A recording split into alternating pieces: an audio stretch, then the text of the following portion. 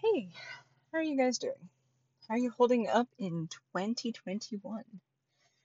Um, I had been planning on doing a, you know, summation of last year, what I'm looking forward to this year podcast, but I haven't gotten around to it yet. I moved into our new apartment on the weekend before Christmas, and it's just still trying to put everything together. I've lost my headphones in the move. I was going to set up my podcast mic, I just haven't gotten around to it yet. Um, so that episode is coming. However, I wanted to talk to you about the the Capitol. The I'm sure you're sick of hearing about it. I know that we have the attention span of a goldfish when it comes to news, but this is just a lot has been going on, and I wanted to pull together a few different thoughts that I had um, heard from others into to sum up just my take. I had a friend who supports Biden. She was shocked that it came to this, and I've seen some Republican lawmakers also express surprise that the um, that those pro-Trump, I like the word insurrectionists, that they attacked the Capitol. And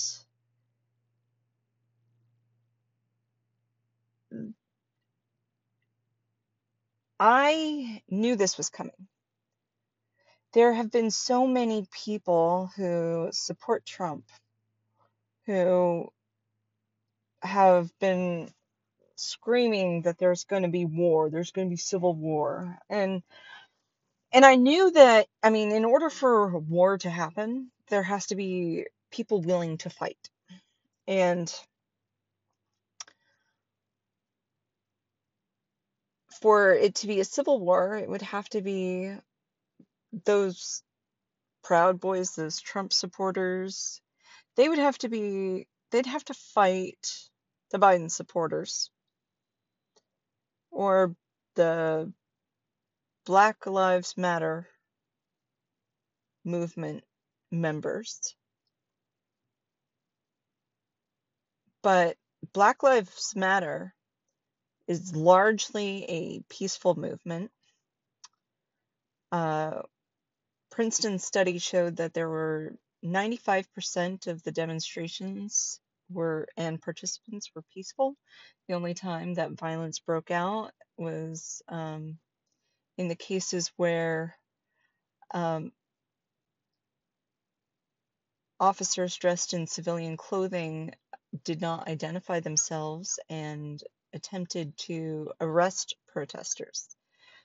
And it was viewed, as one civilian attacking a protester. And of course, they're going to assume that they have the right to protect themselves.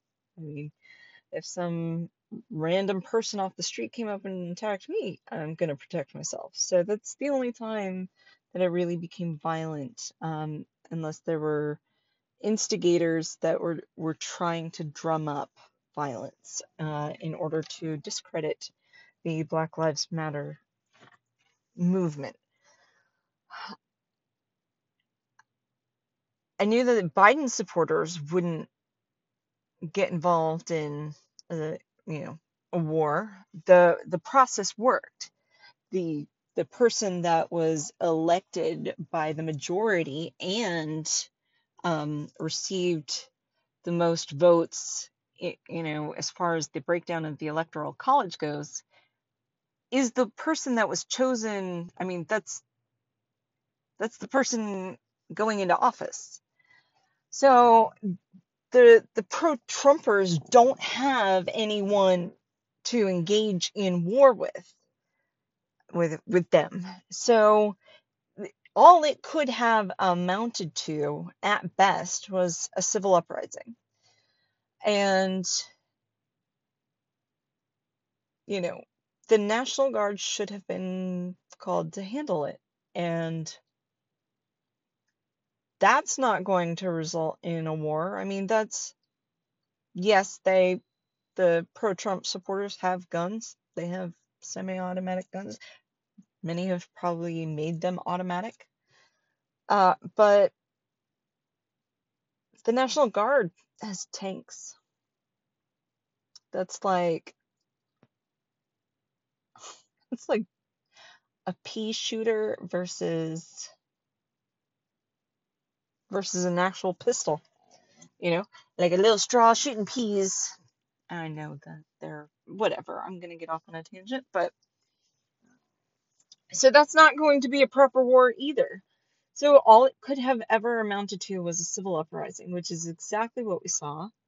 And in a way, it surprises me that it was the Capitol, because I assumed after 9/11 that, with the beefed up security, they would not have been able to breach the Capitol. However, they're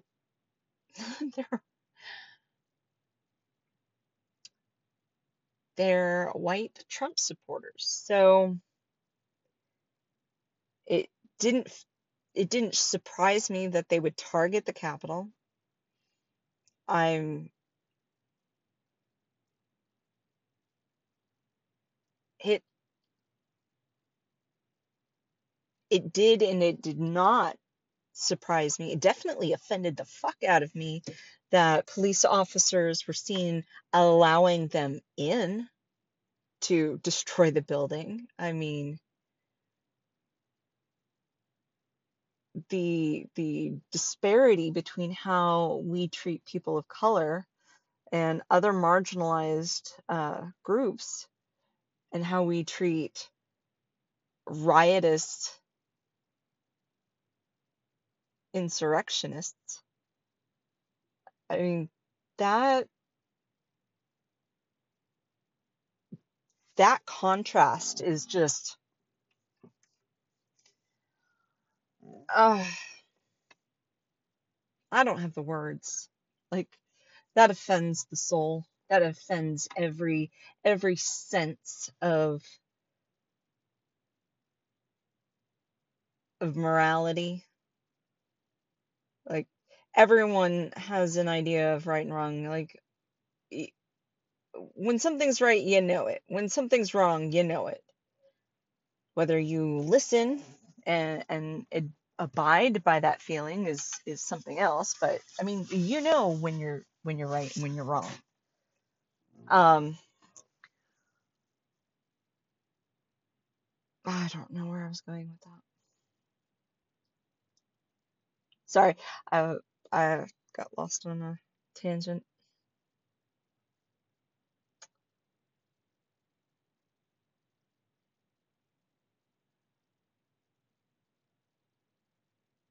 I read a post today, a tweet by someone.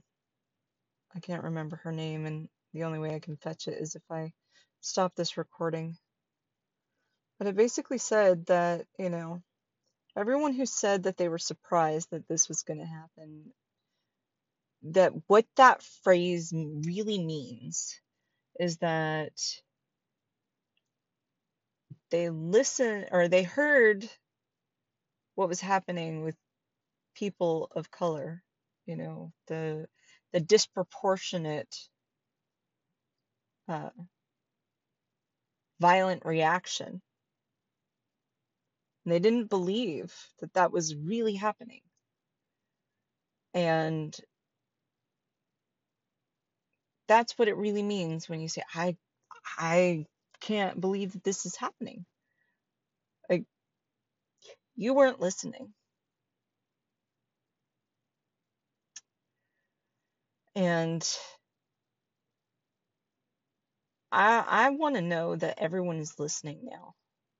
I have a best friend who told me that, well, actually, it was his post about, show a picture of me with my family instead of my snuff film, if I'm ever, I like when you think of the person that you can go to no matter what, and you realize that they're contemplating how they will be portrayed based on the color of their skin if they were killed by a cop.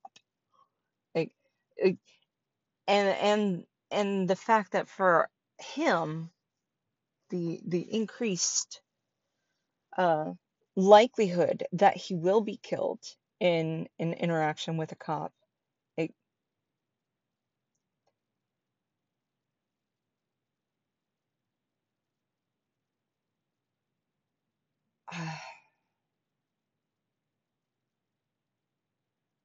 I wish I wish every white supremacist could put themselves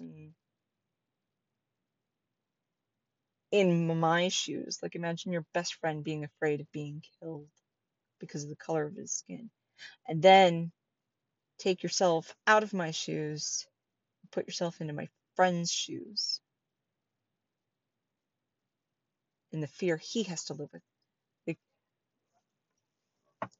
and that brings me to my next point, is that right now everyone is like harping on Anderson Cooper, calling him a snob because he, quote, dragged, unquote, Olive Garden. Anderson Cooper said that these mega insurrectionists going to Olive Garden and Holiday Inn to celebrate. And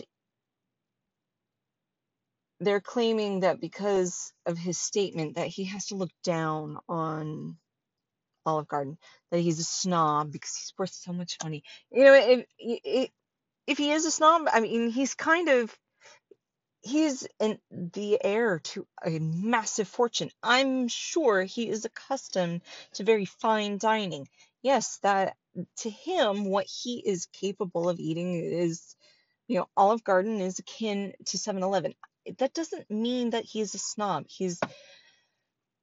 That was not the point of his statement, and if you focus on that, you are missing the entirety of his point. The entirety of his point is that when people do something illegal, they have the good sense to go hide out, and wait for the heat to die down, wait for people to not be actively or, searching for them to catch them. But these white supremacists are so proud of their actions. They're so confident that they will escape penalty for their actions that instead of laying low, they are going out to celebrate.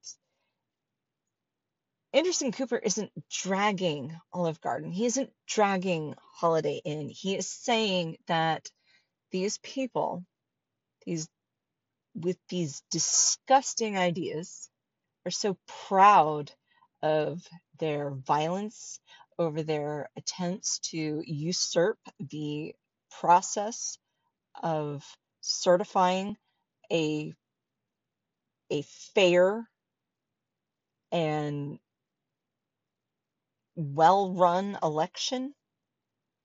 They're so proud of this, and they are so confident that they won't be punished for it, that they can go to a respectable family restaurant. They are not ashamed at all, and they should be. They flew, I mean, they should be ashamed for what they stand for. They should be ashamed that they were manipulated by Trump, but they should be ashamed because they are not, in fact, patriots. They flew what was tantamount to a foreign flag in the Capitol. They took down the American flag and flew a Trump flag. There's a guy who has a channel on YouTube, and the channel is Legal Eagle, and his thoughts on the attack and on other topics is very enlightening, and it's very well, like, his thoughts are well organized, and he points out things that are, often overlooked. But if you have an opportunity, like, go check out the one about the attack on the Capitol building. It's very, like, it kind of sucker punched me. But if you think about it, the Confederate flag, that was when the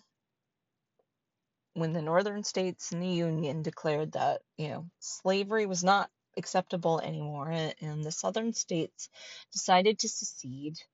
The Confederate flag represented those states. Had they been successful in their secession from the Union, they would be a foreign country. Just because they failed does not make the Confederate flag an American flag. It does not represent American ideals. The Confederate flag is a foreign flag, and those, quote, patriots, unquote, flew that flag inside a Capitol building that has never been disgraced by such a ugly sign of hate and oppression. They chose to fly the Trump flag instead of the American flag. That is like deciding to fly the Nazi flag instead of the Germany flag. This is, you people are not patriots in the least. You're traitors. You chose to try and usurp processes outlined in the Constitution, which is our founding document. You should be ashamed of yourselves. And I hope that every person who sees you, who knows what you've done, explains how you're wrong. Like, I hope you're afraid to look people in the eyes, because you're a disgrace to America. You really are. You don't belong here. You're the ones that need to leave. Either get over this ugly bullshit or get out. This is not the country for you. Go find some other fascist country and join their their government. That's where you belong. But I also want to talk about all of the Republican legislators who have come out, oh, this isn't what we stand for, this isn't what we believe in, and this is not what we expected the outcome to be, and I wish things could go back to how they used to be when we debated principles and ideas, and you guys need to retire. It is time to hand in your resignation. You do not belong in the legislative body. The reason being is, if you failed to have the foresight to see that supporting Trump, supporting the lies that he espoused, supporting the ideals he espoused, if you could not see that this was the inevitable outcome, you have no business making laws that affect this country. because you cannot figure out clearly what the consequences will be of the laws that you create. You have no business, because the people that are going to suffer won't be the people today. I mean, we're suffering a lot. It's going to be the people of tomorrow. It's going to be my children, my grandchildren, your grandchildren. They're the ones that are going to suffer from your stupidity. So it's time for you to leave. And if there are any Republicans that have put in, that listening to me now, that have put Republican legislators in office that supported this fucking whack job traitor, vote that motherfucker out of office. Ask him to resign. Ask her to resign. Because you know what? You know, you're worried about all the taxes. Guess what? You're not the ones that are actually going to be taxed. That's not what the Democratic Party stands for. They're not they're not going after, the penny pinchers.